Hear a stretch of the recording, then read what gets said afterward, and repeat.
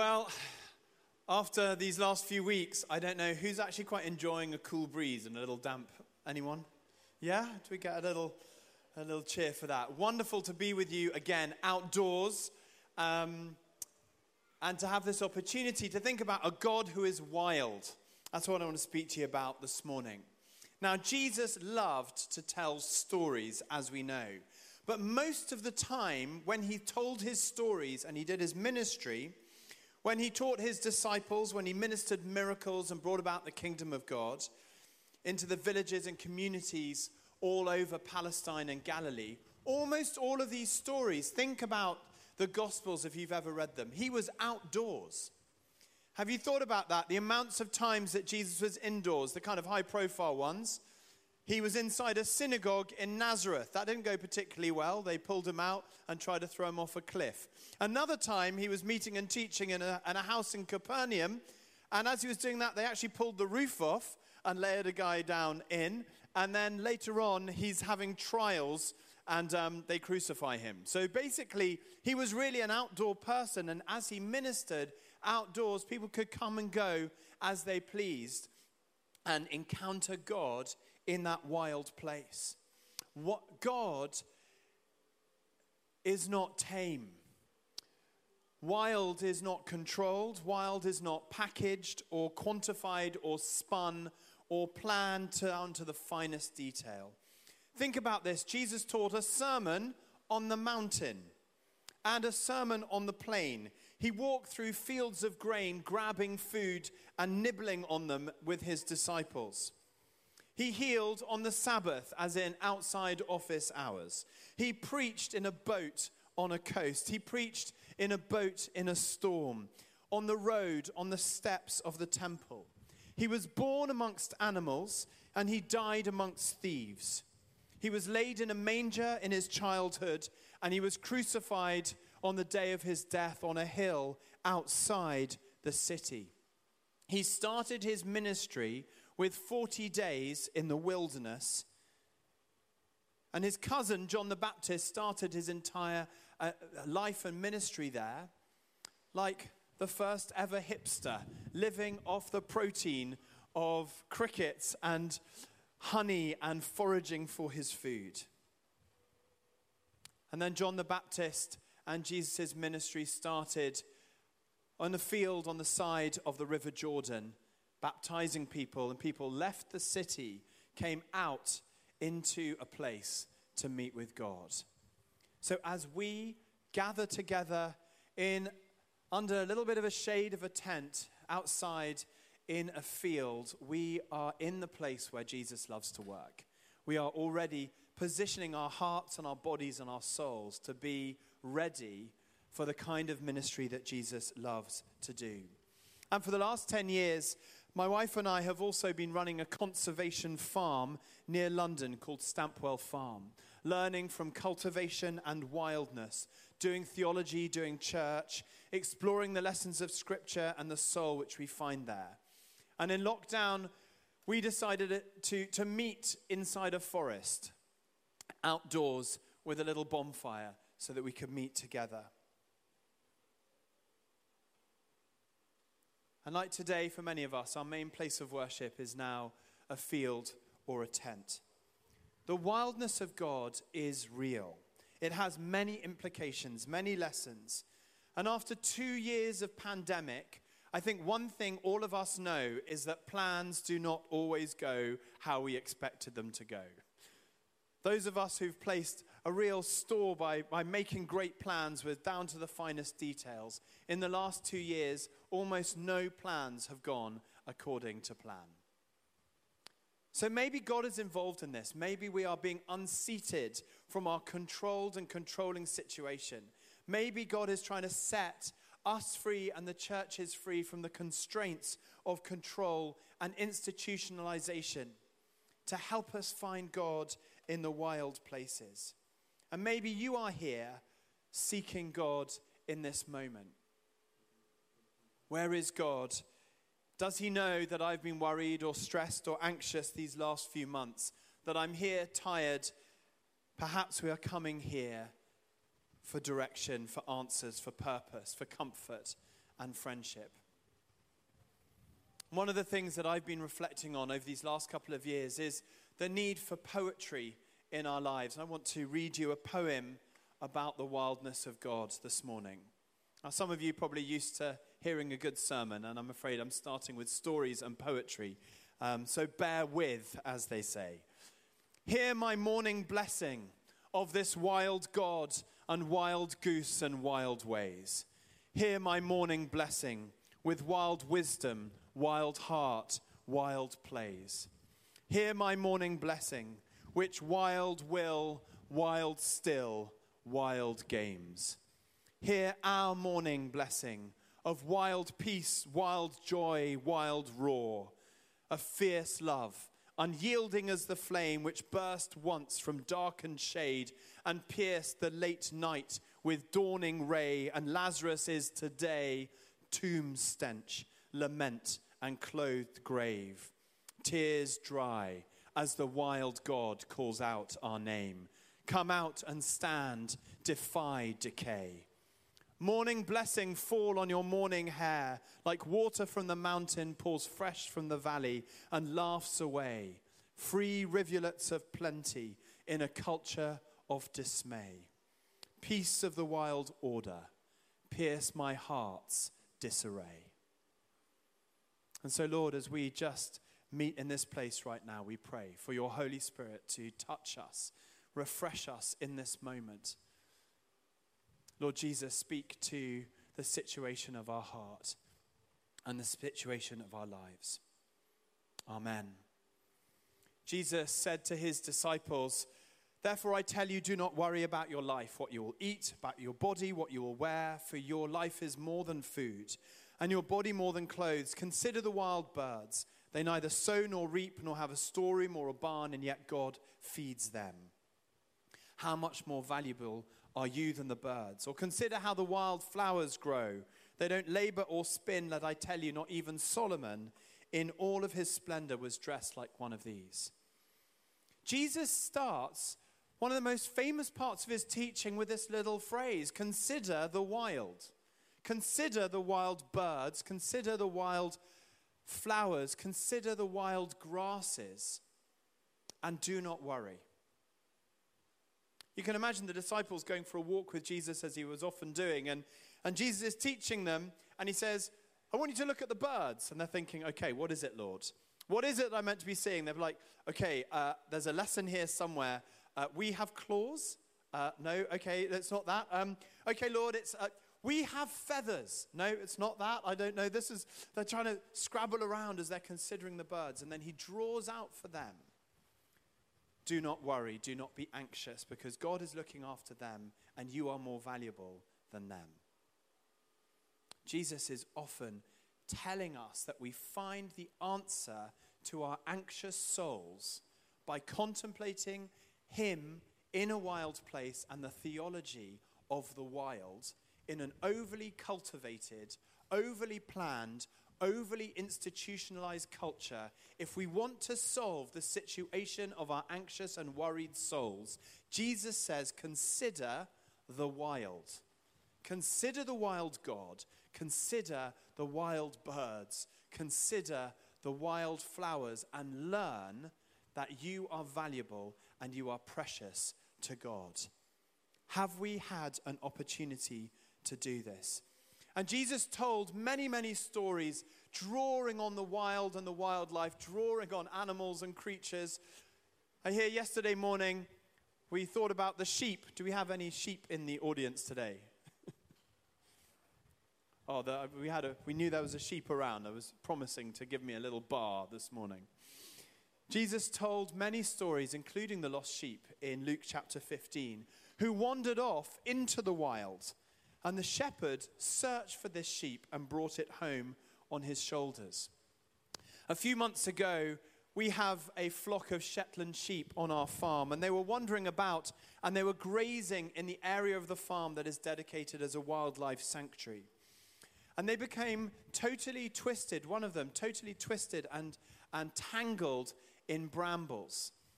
My wife Amy and I were going for a walk early on a Sunday morning, and we found one of these sheep completely twisted up, 10 or 12 tendrils of a bramble had twisted together and had just locked this sheep down into the ground, distressed.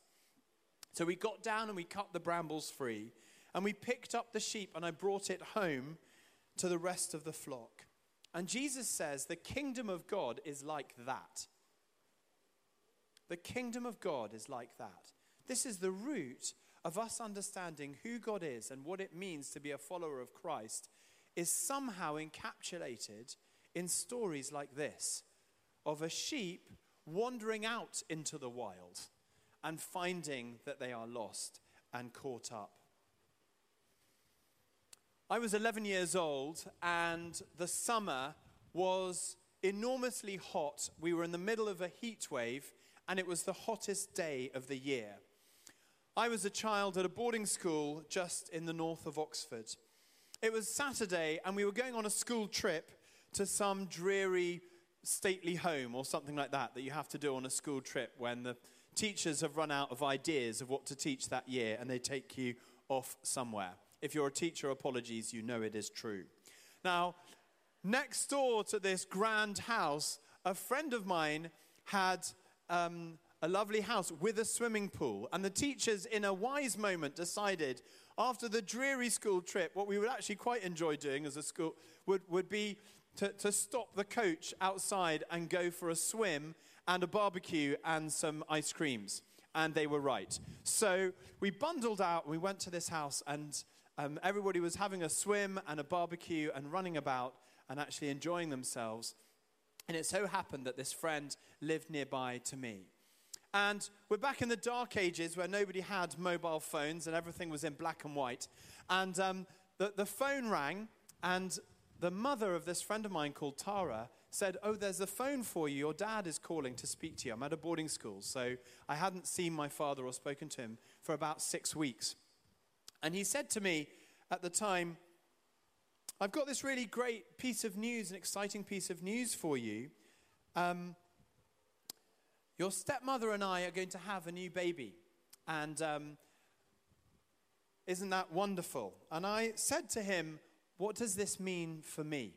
And he said, "No, nothing's going to change." But I knew in that moment that he shared that actually pretty much everything might change.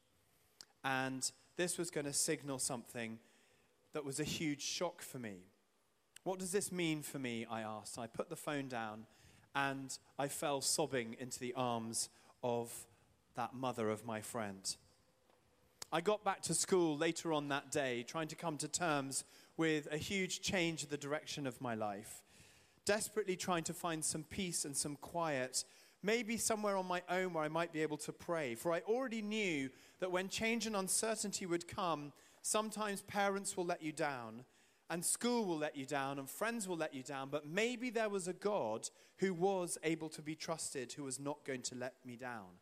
But how do I find God in the middle of personal turmoil or uncertainty or fear or anxiety or panic? And so I thought to myself, maybe I should go to a church building and find God there. And there was a little chapel in the school. So just before supper, I headed into that chapel, and there was a boy practicing the organ. Now, there are various studies that have been done to say that if you want to rid an area of young people, they sometimes play organ music in town squares, and after a while, all of the young people go.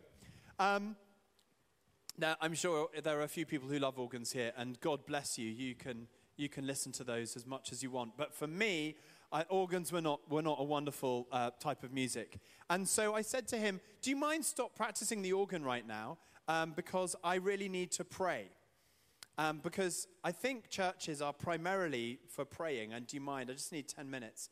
And he said, "No, this chapel is not for praying. It's for playing organ music." And then he pulled out the stops even louder, and which is like turning the volume to 11. And he started playing even harder. And so as I ran out of that church, realizing I couldn't find God in the church building, and I couldn't find him in the turmoil in my brain, I thought to myself, the most logical thing to do is to run away from my boarding school. Which is what I then decided to do. The next morning, I went for breakfast. I got myself a little backpack, a leather backpack, and I had for my camping trip a little roll mat And at breakfast, I squirreled away a bit like Paddington, 2 marmalade sandwiches and an orange that I could take with me on my journey. And I stuffed the marmalade sandwiches into my shorts. I had pockets, don't worry. And took them away with me, and I decided to creep out of the door while nobody was watching after breakfast. When they were heading off to chapel, I instead was going to go off and run away to find God and to see if there was some certainty or some peace in the middle of the turmoil that I was going through in my mind. And as I snuck out, some of my friends who were Roman Catholics, didn't have to go to school chapel. They were allowed to go to their own chapel in a minibus. And as they drove out, they suddenly saw me out of the back window sneaking off down the road. And little did I know, by the time I got a street and a half away, they got to their destination, told the teachers, and the entire Oxfordshire police force was looking for me. They had been given a small photo of a school play. It's pre-digital. How they could recognize me from it, because it was a kind of 1920s style, and I had brill-creamed hair, and I was an 11-year-old, and they were looking for me in Oxfordshire. And they thought to themselves, where does an 11-year-old boy go when they're running away from school? They go to the train station or the coach station because they're wanting to go home. They could not be more wrong, because I was heading out into the middle of the countryside to find a field where I could sit down and read a Bible and pray and ask the question, is there a God there who cares about me? Is there any certainty? Is there any peace? Is there anybody I can rely upon in my life when everything is going wrong?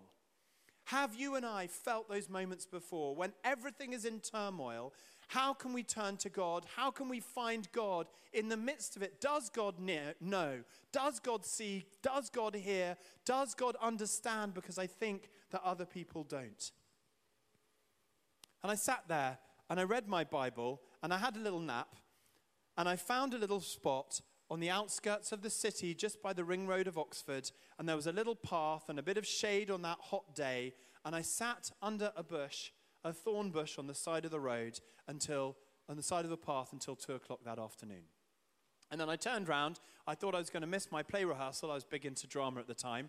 And so I snuck my way back, and the open window was there, and I climbed in through the window to get into the school again, and I heard behind me, "We have located the boy."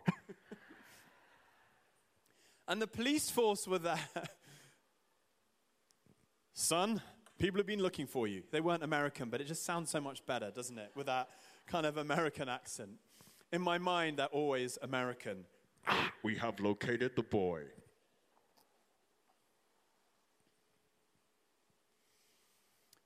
And somebody drew me to these verses of Scripture. That you are more valuable than they. Sometimes we need God to find us in the wild. The wild God is very able to find wild people stranded in wild places. In fact, the Lord has always been in the business of finding wild and tired people collapsed, exhausted on the side of the road, not really knowing whether they can go forward, and if they are to go forward, where to go and which direction to take in their life. Many people have found these last few years asking this fundamental question: what is the purpose of my life? What am I going to do? Where am I going to go? If you find yourself in that wild place on the path, on the side of the road or the field, think of Jacob. In Genesis chapter 28, we hear the story of the fact where his entire family life has been a mess, and he's so worried about meeting his brother that he sent like gifts and people and influence ahead of him over so that the last person that his brother Esau was going to meet was him. And as he was getting ready to meet his brother, thinking that his brother was going to murder him, and understandably so, because he had stolen everything that belonged to his brother through a fraud many years earlier, and he wanted to kind of make it right. He's so exhausted, it says, when everybody gone ahead, he collapses on the side of the road, and there is a stone that he pulls over, and he rests his head on, and it becomes his pillow. And in that moment, he has a dream. We call it Jacob's ladder, but in that dream, suddenly this gap between heaven and earth seemed to be very thin. And there were angels going up and down this kind of staircase. And the Hebrew suggests, in the original Hebrew, it suggests that instead of God being at the top of the ladder and him at the bottom and speaking to him, in fact, God comes beside him and is standing over him as a man, the pre-incarnate Christ, and speaks to him and says to him, I have a purpose and a plan for your life. I will bless you. I will use you. God is looking for you today. He has a plan and a purpose for your life, even if you're tired and knackered and sitting at the side of the road with a stone for a pillow. You have a friend, said God to Jacob. You have a future. I will make your descendants like the dust, and the earth will be your inheritance. God takes our moments of despair and transforms it with his presence and his promises. It's 1739, and a man called Wesley goes to a mine outside of Bristol. And as people emerge out of the mine, he shares the gospel with them, several thousand of these collieries, these coal miners. And as they hear that God has found them, you see, they used to work 7 days a week, and they'd be down a mine for days on end. And then when they eventually came up, they were so exhausted and so tired and so polluted, they could barely even go back home to their friends and to their family, let alone go to church. So whole generations of people working down the mines had never heard the gospel, never been part of a church, never knew that God gave a damn about them. And so Wesley had to leave the town, come to find them as they emerged, their faces covered with black soot. And as they heard that Jesus saw them and found them and loved them and cared for them, they were so overwhelmed that tears started to form on their faces like tiny white rivulets could be seen across the whole area. Sometimes the very action of being outdoors makes us remember that God is in the business, a wild God in the business of finding wild people in wild places. I want to tell you a story. It's a little parable written by a man called Graham Smith. There was once a country where none of the people ever lifted their heads. They always looked downwards, just in front of them. Yet despite this, every person in the country was dedicated to finding the highest tower in the world. But of course, nobody ever found that tower because they were always looking at their feet. They were a restless and unsatisfied people, always searching, always moving and shuffling about. And every day you could see them walking up and down all the winding roads, following maps and arguing with each other about how to find this tower. There were, in fact, signs to the tower on the sides of the road, but because they never looked up, they never saw the signs. Now, one day, a man called Trevor, not his real name, was walking about, and he saw out of the corner of his eye a cluster of people around a lake, and they're saying, "We can see the tower." But it turned out it was only a reflection, and some people were drowned, and some people said, "Even searching for the tower is evil." Other people said there is no tower. And amongst all of this commotion, Trevor stumbled and fell over onto his back. Now, this may not sound significant, but in a country where everybody looked down on the road all the time and people were always paying very close attention to the way, hardly anybody ever fell over. And after the commotion had subsided and the crowd had dispersed, Trevor was there still lying on his back. And as he opened his eyes, he could see the tower some way in the distance. He tried to tell his countrymen that he had at last seen the tower, but they all thought that he was mad. In fact, it was a little bit of a sign of disgrace and shame in his country that he had fallen over at all, just like that. So Trevor set out for the tower alone, and although there were several roads that seemed to lead towards it, he took the closest one. It was often bumpy and difficult. Several times he tripped over and fell again on his unfamiliar route, as he was unaccustomed to walking in this manner, looking up. But in those moments when he stumbled and fell, he was able to gaze again at that tower and find his bearings. And then he noticed that the only other people that were on this right way were the sick, the crippled, the lame, and the hungry. For only those who had fallen were able to look up and see the tower. Only those who have fallen are able to look up and see the tower. Only those who are running away can be found. Only those who have failed can be saved. Only those who are empty can be filled. And only those who are lost or lost in the buildings can find God and find God in the field.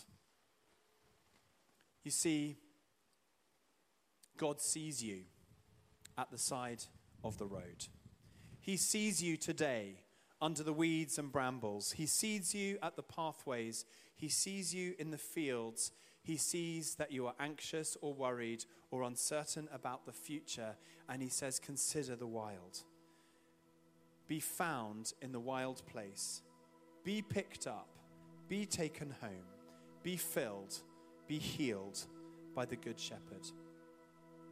There's an opportunity that we have to receive prayer this morning, and an opportunity also if we would like to be found. I think sometimes people think that the decision to follow God is just a decision that we make. But sometimes we feel that we can't even really decide, but we can be found, we can be seen, and we can be heard by God. I believe today there are some of you who can begin a relationship with God, not necessarily out of a big decision, but by an admission that you need him, and realizing even this morning that he sees you and that he finds you. Remember, Jesus said that parable of the lost sheep.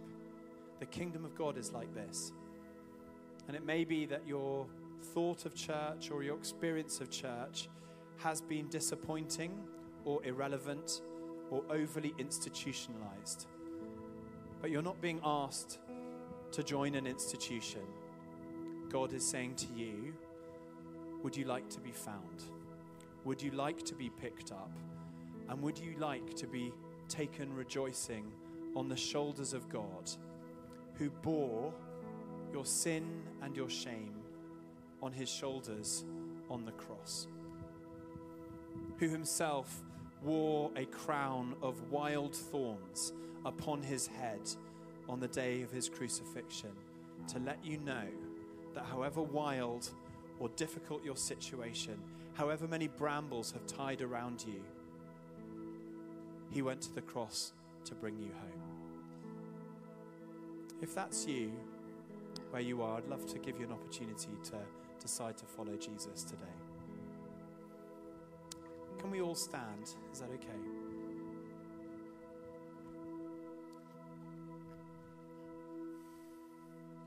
And we're going to have an opportunity to receive prayer ministry for there's a prayer ministry team there in bright green, and they would love to pray for you, and we'll do that in a moment. But first, before we do, if there's anybody here and you want to say, maybe you've been lost for a while, or maybe you've never known the Lord, that you would like to follow him today,